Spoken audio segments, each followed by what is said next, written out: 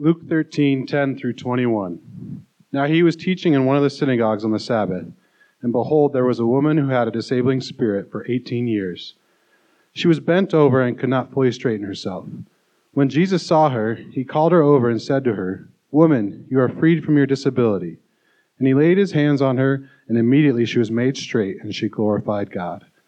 But the ruler of the synagogue, indignant because Jesus had healed on the Sabbath, said to the people, "There are 6 days in which work ought to be done. Come on those days and be healed, and not on the Sabbath day." Then the Lord answered him, "You hypocrites! Does not each of you on the Sabbath day untie his ox or his donkey from the manger and lead it away to water it? And ought not this woman, a daughter of Abraham, whom Satan bound for 18 years, be loosed from this bond on the Sabbath day?" As he said these things, all his adversaries were put to shame, and all the people rejoiced at the glorious things that were done by him. He said, therefore, "What is the kingdom of God like, and to what shall I compare it? It is like a grain of mustard seed that a man took and sowed in his garden, and it grew, and became a tree, and the birds of the air made nests in its branches." And again he said, "To what shall I compare the kingdom of God? It is like the leaven that a woman took and hid in 3 measures of flour until it was all leavened." This is the word of the Lord. Let's pray with me. Father, thank you for, again, coming under the teaching of the Lord Jesus Christ.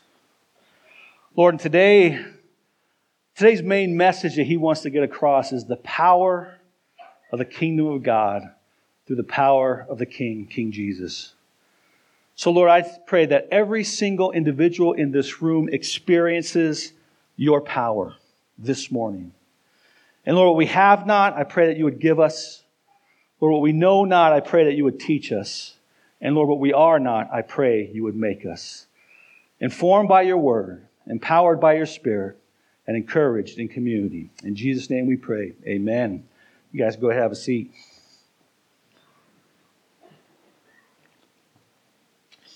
Well, this past week, this last Thursday, I had a meeting in Berthoud. So I was driving to Berthoud on 287. It was early in the morning. The sun just came up, and I looked to the west, and I saw one of my favorite scenes in Colorado. The white snow, packed peaks of the mountains next to the blue backdrop of the sky. And the mountains just popped. And I was just like, man, and it just caused my heart to worship. And I was reminded of Psalm 19, that the heavens declare the glory of God, and the sky above proclaims his handiwork. And it just got me thinking, like, what is the most powerful, grandiose thing that we come in contact with every single day? Then my eyes turned to the east, and what did I behold? The sun. So I had this perfect contrast of God's creation, God's power in creation, the mountains, the blue sky, the sun. And I started thinking about the sun, so I did a little research on the power of the sun this past week. The sun is the only star in our solar system, and it's the closest one to Earth. You know how close it is to us? It's 93 million miles away from us. And that's just one star of 100 billion in the Milky Way galaxy. Now, we all know that the sun is hot, right? It's like 10,000 degrees Fahrenheit. That's like Arizona hot. Like, I grew up in Arizona. That's like Arizona hot, right? It's just hot. You can almost fit 1 million Earths inside of the sun. If I had a golf ball, say this is a golf ball, and it was the Earth compared to the size of the sun, the sun would be 2.5 times bigger than me compared to the Earth. I mean, we think it's massive, it's powerful, it's unbelievable, the energy and the force that it has in it. And yet, it's a small star, comparatively. The biggest star that we know of is Canis Majoris. This thing is massive. It's the largest star that we know of. If it's their Earth, that it circles, where a golf ball, Canis Majoris would be the size of Mount Everest, comparatively. Just think about that. Long's Peak is 14,200 feet. Mount Everest is 29,000 feet. It's twice the size of Long's Peak. That's how big that star is. you could fit, you could fit 7 quadrillion Earths inside this star. I mean, I don't even have a category for that size. Do you? Let me just help you break it down a little bit. That's enough Earths if the Earth was a golf ball to cover the entire state of Texas in golf balls, 22 inches deep. It's a massive star.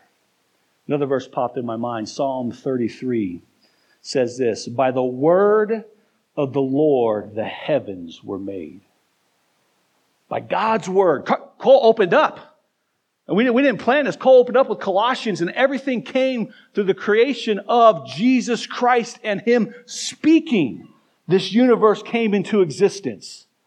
Imagine having that kind of power that you speak and Candace Majoris pops up. The universe, the sun, the earth, you and me. I was overwhelmed by the power of God. And it caused me to worship. When was the last time you were overwhelmed by the sheer power of the Lord in your life? It just caused you to pause and glorify Him in worship. Just bow down, fall to your knees and worship the King of Kings and the Lord of Lords. You know, today I think daily we forget about we live in the kingdom of God. We have a king that has, again, that kind of power. We get caught up in our own little kingdoms, don't we? We get caught up in our own little kingdoms, and man, our own little kingdoms can own our minds. It could tie us up in knots real quick, can't it? Missing the fact that we are part and we serve a king that with one word can untie all those knots easy. We can be distracted by the desires of the flesh, the lust of the eyes, the pride of our possessions. It could knock us off track. So this morning, Jesus is calling you and me to recalibrate our hearts and our minds, to refocus on the kingdom of God and the power of the King who rules that kingdom. And as we do that, then we can now walk as the citizens of heaven and the ambassadors we are called to be each and every day in all the circles of our influence where we live, work, and play. That's what we're going to talk about this morning. And first we see the compassion of the kingdom of God in Luke 13:10 through 13. Look at verse 10. Now He, Jesus, was teaching in one of the synagogues on the Sabbath. Now when you read that line, you should think immediately like, uh-oh. Jesus in the synagogues is teaching. You know, that usually doesn't go good as we've been going through the Gospels, as you know. And then it says, verse 11, and behold, there was a woman who had a disabling spirit for 18 years. She was bent over and she could not fully straighten herself. So here's Jesus. It's the Sabbath, it's Sunday. Remember, he's working away from the North Galilee. He's working his way to Jerusalem. It's Sunday, so what does Jesus do? It's like, it's Sunday, I need to go to worship. So he goes to the synagogue. Back then, it'd be like today's modern day church. And he ends up being a teacher. So he's teaching, and as he is teaching, all of a sudden a woman walks through the doors. She's a little bit late. But what's impressive is she's still coming to church after 18 years of being bent over and having this disability, this disabling disease. Now, she's a little late. She's on crossing time, right? That's like many of you guys out there. Crossing time. Show up a little late. And who can blame her? She didn't have cars back then. Wherever she had to go, she had to walk. So it took her some while. So she walks in the door, and Jesus sees her. Again, this woman seemed to have some sort of degenerative spinal condition that caused her to be bent over for 18 straight years. And yet she's still showing up to church to worship. Notice Luke, the doctor, gives us a diagnosis to this woman's back. There's a physical condition. Obviously, she's bent over. Something's wrong with her back, but it seems secondary to the cause of her condition. He points out the cause of her condition to who? To Satan. She is bound by Satan, it says in verse 16. And it's literally, the definite article there is for Satan. It's the Satan. So Satan himself has bound this woman. He has used kind of the natural physical elements of this world to disable her. And now when we think of evil today, we typically think of it in two categories. We think of it in human evil. Human evil would be us sinning. We would steal, we would kill, we would human traffic, etc. So evil caused by humans, that's one way we think about it. The other category is through natural evil. Right? Natural evil. Things that happen in this world because we live in a Genesis 3 world. The creation is fallen. Sin affects the creation. So we have hurricanes, we have tornadoes, we have droughts. So we have human evil, the evil that we do, and we have natural evil. But there's a third evil that we need to probably ponder a little bit more than we do. And when we read passages like this is just Jesus reminding us of that third evil. It's spiritual evil. It's the evil that comes from the enemy, Satan, and his demons. It's a spiritual evil. We have to remember that we're more than physical creatures. God has created us, and He's created us physically with bodies and blood and bones, but He's also created us spiritually with a soul. So we're not only physical creatures, we are spiritual creatures. And we have to live in the reality of both those worlds. But too often, in our modern thinking, we just live through that one reality, through the physical. So we kind of attribute everything that happens evil-wise to either humans or nature. And we miss that sometimes the things that happen to us, the evil that's happening to us or in this world, is because of spiritual evil. We are spiritual creations. So we have to live daily. This is so crucial. We have to live daily with the reality of the seen world, the world that we see, taste, feel, touch, hear, smell, but also the unseen world, the spiritual realm, the realm where the angels are, the demons are, where Satan is. It's happening all around us. We have to live in between those two worlds. I love how one said this, Michael Heiser, probably one of the foremost thoughts on this theological category. He says, seeing the Bible through the eyes of ancient readers requires us to shed the filters of our traditions and presumptions. They, meaning the ancients, processed life in supernatural terms. They saw life as both physical and spiritual. But today we process it by a mixture of creedal statements or doctrinal statements and modern rationale. Again, we see this world through one lens, the physical, and we need to, again, be opened up to both the physical and the spiritual. And this is what Jesus is saying, pointing out where this lady has been affected. We see in Luke throughout, as being going throughout, we've seen people be spiritually demon-possessed, right? And we see Jesus, since Luke chapter 4, when he started his ministry, he starts casting out demons. Now, spiritual demon possession can only happen to a non-believer, someone that doesn't know Jesus. A Christian can never be spiritually possessed. Probably the greatest example, or the one we're most familiar with, comes in Luke chapter 8 with the man of the Gerasenes that was controlled by legions, right? 1,000 demons, and Jesus met him and spoke to him and cast out all those demons into the pigs. So demon possession is a very real reality. And here's what you need to know if you do not know Jesus, if you're not a Christian this morning. We're glad you're here. But know your life is opened up to this kind of attack because you don't have Jesus and the Spirit of God dwelling in you, protecting you from this kind of attack. So today we would plead with you to come and bend your knee to King Jesus and be free from this kind of possibility. So what we see, this woman doesn't seem to be possessed, but she seems to be spiritually oppressed.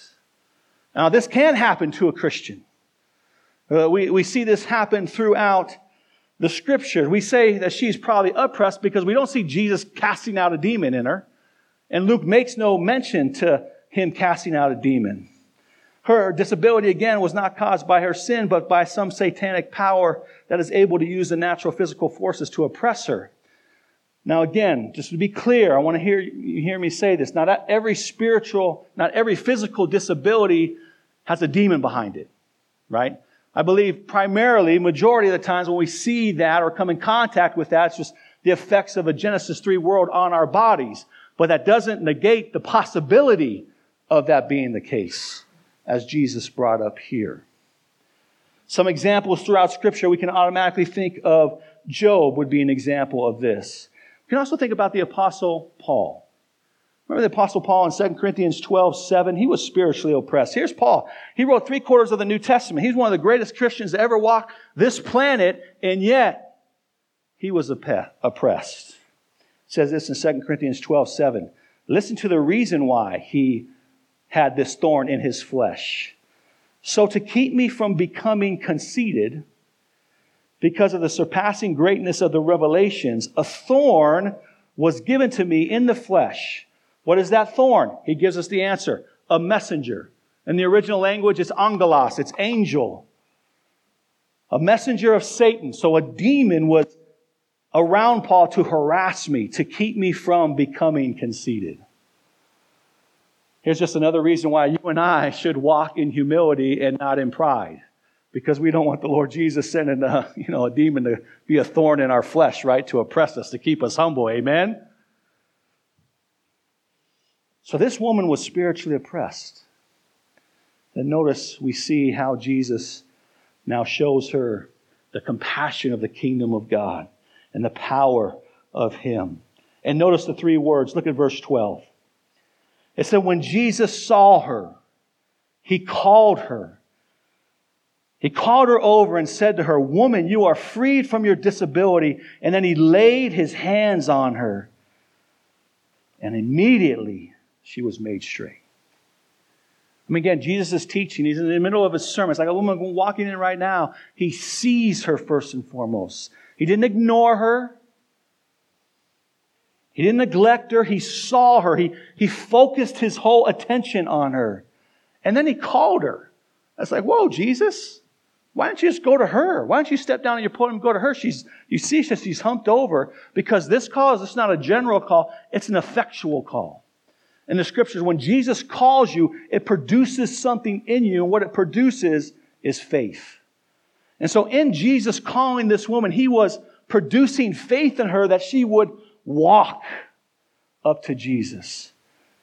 She would believe in His calling, and then He touched her to show that when He healed her, that where this power came from. It didn't come from something outside. It came from Him. So He saw her. He called her. And He touched her.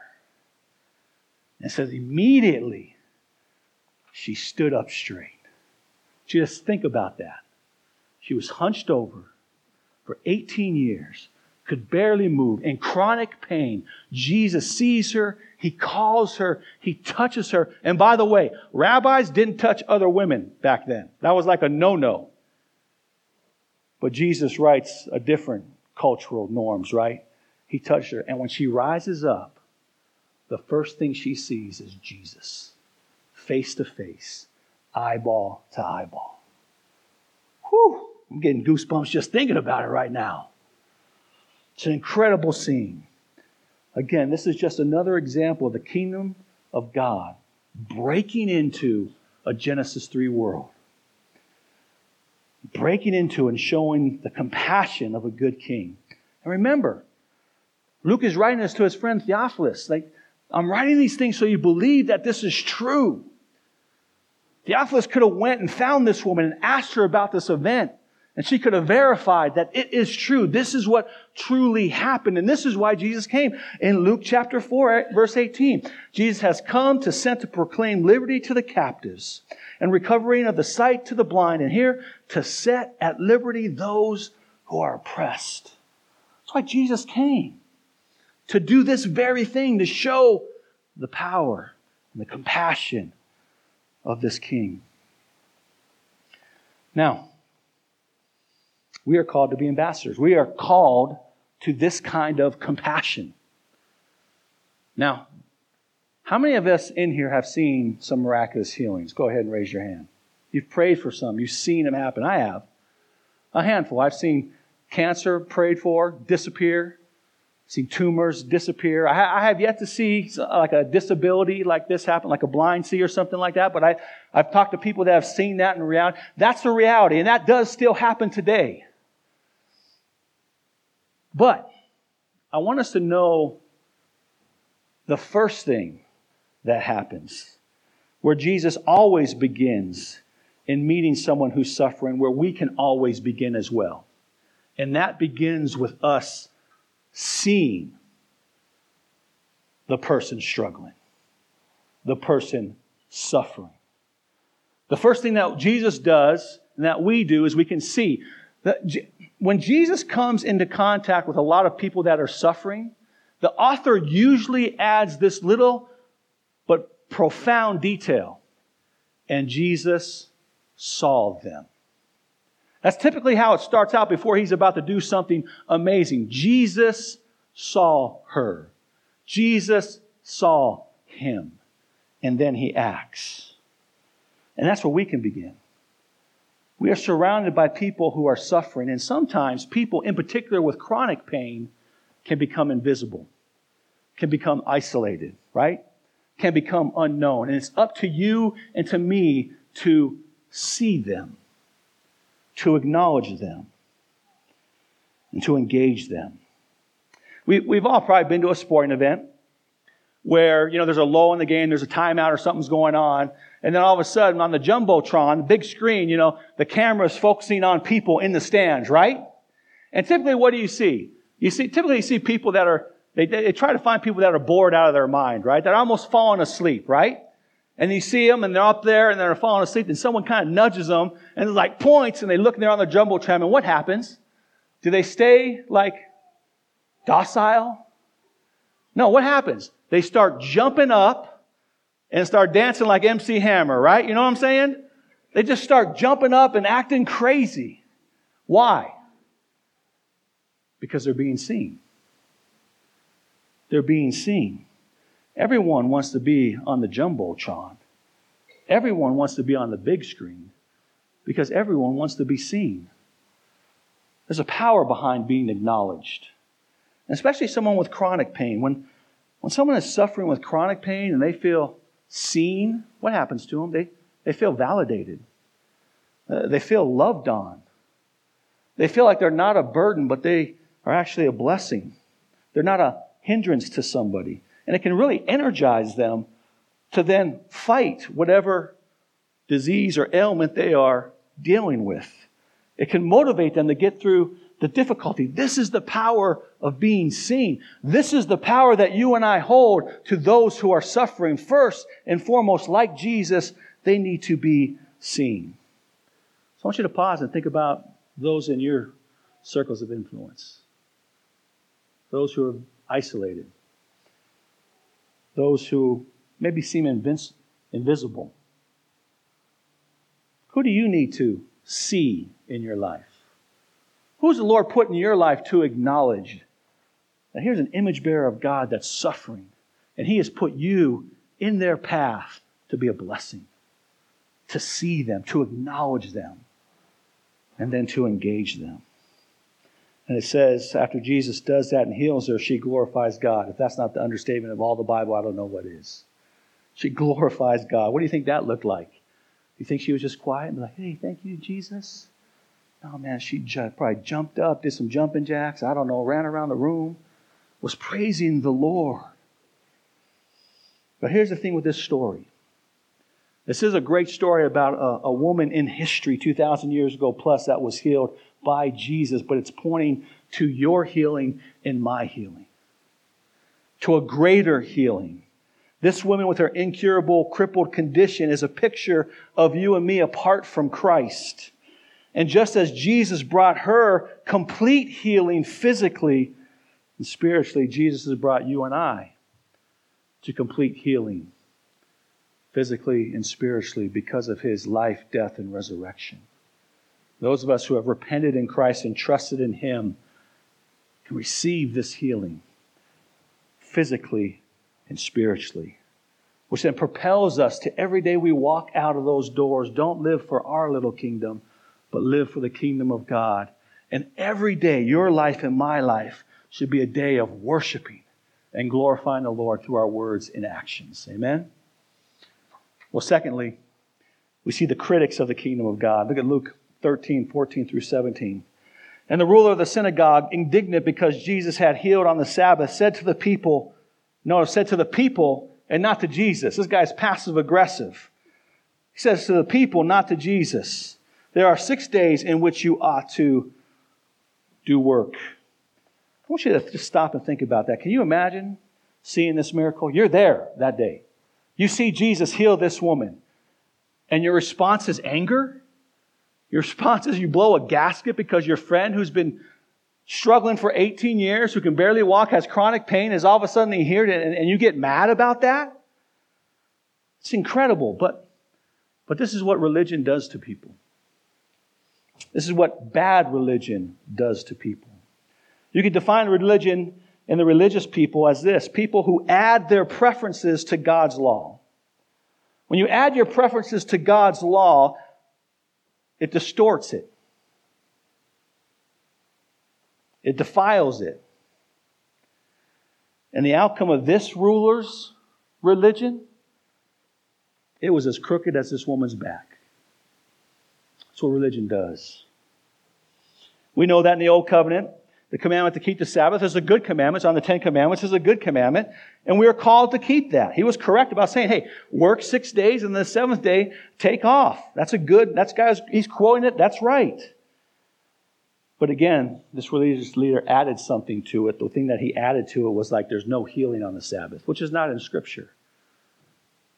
In him trying to obey the Sabbath, he added something onto it which destroyed the Sabbath and those around him. We always use the illustration of a fence. God's a good father. And he sets up a fence around the playground in which me and you, his sons and daughters, can run and play and do whatever we want to do within the confines of his commands. His commands are good. They're there for life. They're for us to enjoy, for us to be free. But what happens is a religious person comes and sees that commandment and says, oh, that's good, but we don't want to jump the fence, so we're going to add on to that fence. We're going to build it a little bit higher just to make sure no one can jump over it. And then another someone even more religious comes along and says, hey, well, that's good, but even so that someone can't climb that fence, this is what we're going to do. We're going to build another fence around this command. We're going to make it 3 times as tall. We're going to put some barbed wire on it. So that way we know no one breaks God's command. And I love how one says it. He says, before long, you don't have a yard to play in, you have a prison. And no one's having fun in a prison. That's what religious people do. That's what hypocrites do, is they add on to God's good and holy word. Jesus will have none of it. We see Jesus crushes the critic. Look at verse 15. He says, then the Lord. Now this word Lord, he doesn't say then Jesus, he says the Lord. Luke is using Jesus' post-resurrected name. He's using his kingdom name, his lordship title. The Lord answered him and said, you hypocrite. Hypocrites, plural, not just to this man, but to all those that had this same kind of thinking. He says, does not each one of you on the Sabbath untie his ox or his donkey from the manger and lead it away to water? And ought not this woman, circle those words, and ought not this woman, a daughter of Abraham, whom Satan has bound, has tied up for 18 years, be loose, be untied from this bond on the Sabbath day? Jesus is using a play on words here. He says, you untie your animals and you take them to water. You give them freedom. You nourish them on the Sabbath day. But here's a woman bound by Satan. And you say, that's not good if we untie her and lead her to freedom. Your religion leads you to treat your animals better than image bearers of God. Has much changed today in the world? Do we not see people treating animals better than human beings? We see all kinds of groups and all kinds of millions of dollars of people wanting to save the animals, save the owls in Oregon. Hey, I'm all for saving owls in Oregon. But not at the expense of hurting people. Those same people that pour millions of dollars into those animal organizations also pour millions of dollars into Planned Parenthood. You see their hypocrisy. They humanize animals and they dehumanize little babies in the womb. This is what happens when we put our preferences and our ways above God's ways. Now, I want to say this. I always have to say this when we talk about Planned Parenthood or abortion. If you've had one, we are glad you're here. And the power and the compassion of the Lord is for you. And if you're struggling with that weight of guilt, please come see me. We have some ladies here in the crossing that would love to talk to you and love to share with you about God's grace and forgiveness. Close up caveat. Again, care for the animals better than humans. And here's the point Jesus is saying. If there's ever a time for the power of God to be on display, isn't it on the Sabbath? I mean, what was the Sabbath for? 6 days we shall work. What's the Sabbath for? The seventh day is for us to rest. Rest in what? In God's ability to provide every need that we have. That our dependence would be on Him.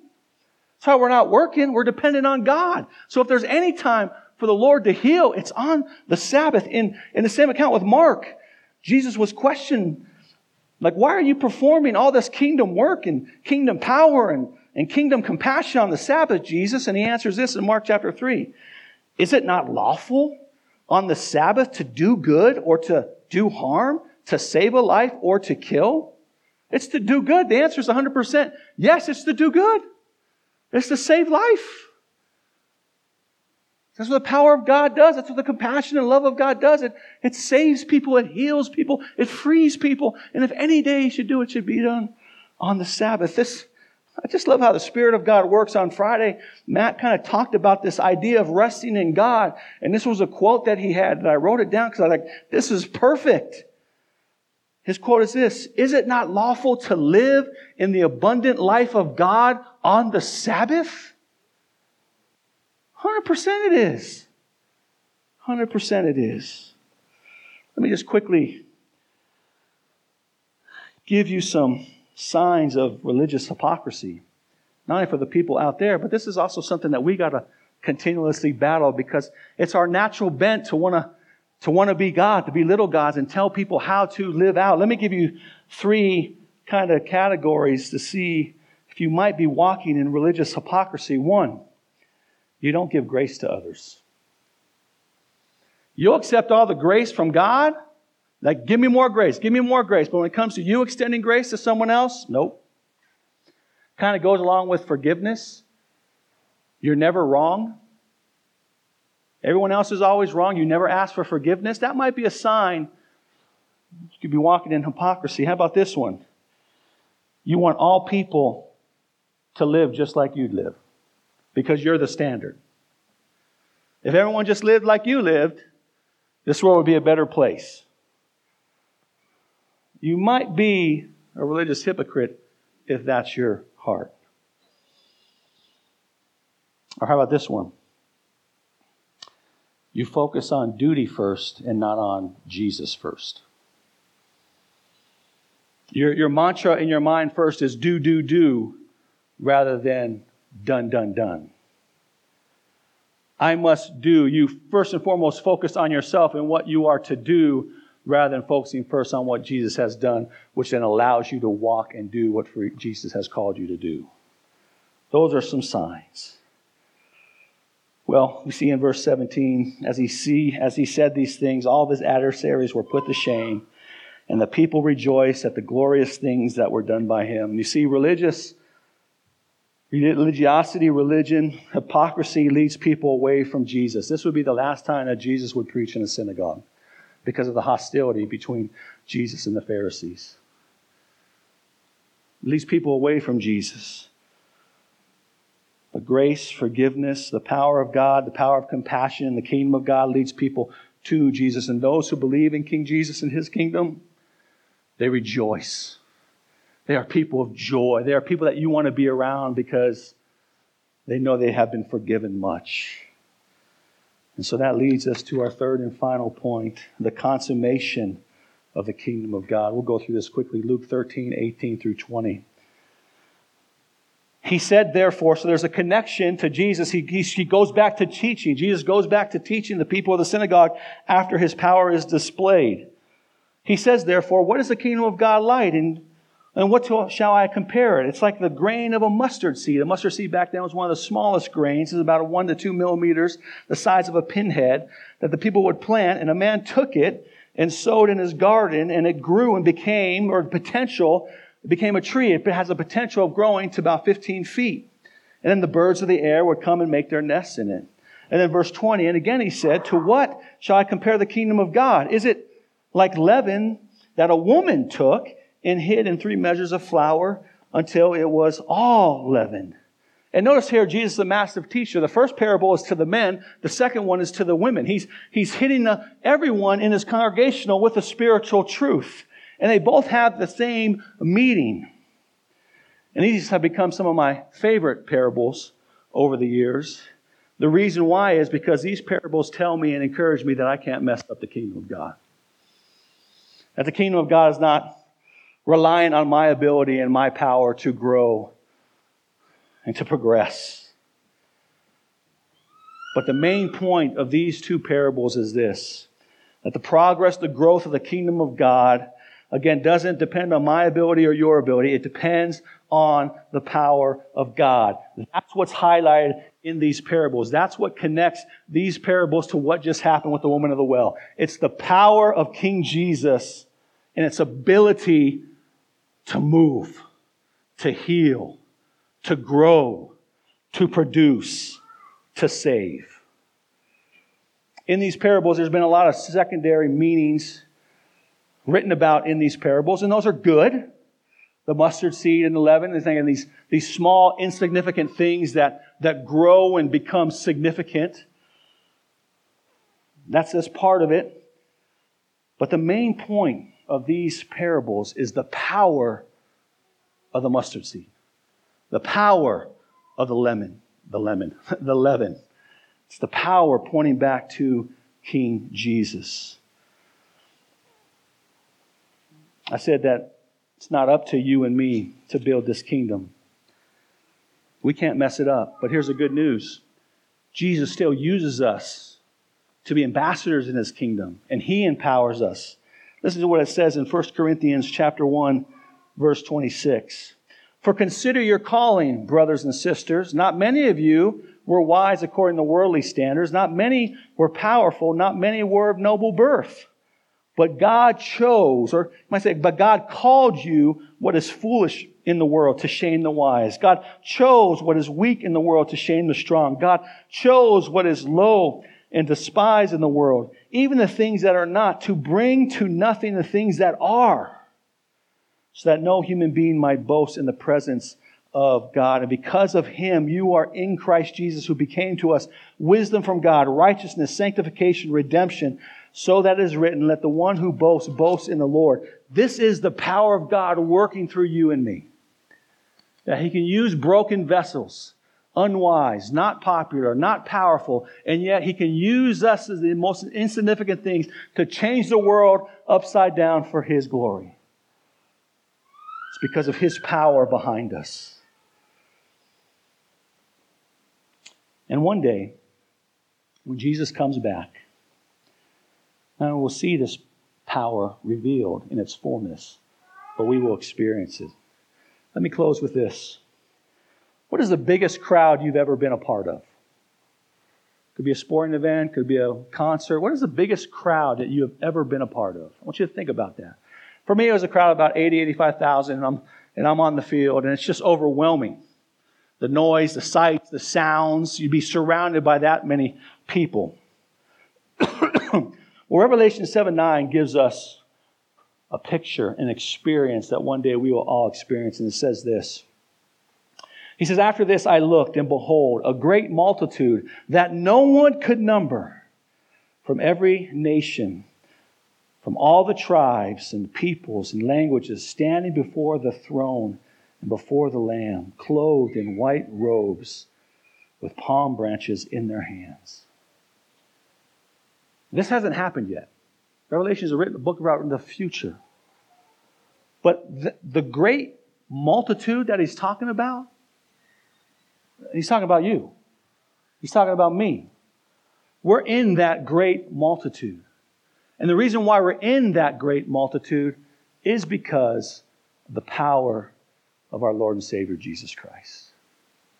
Because He did step out in humility, became a human. He did live the perfect life in your place and my place. He did die on the cross that you and I should have died. He was buried. And He was resurrected with resurrected power. Now He rules and reigns. So Revelation 7:9 happens because of Jesus' power.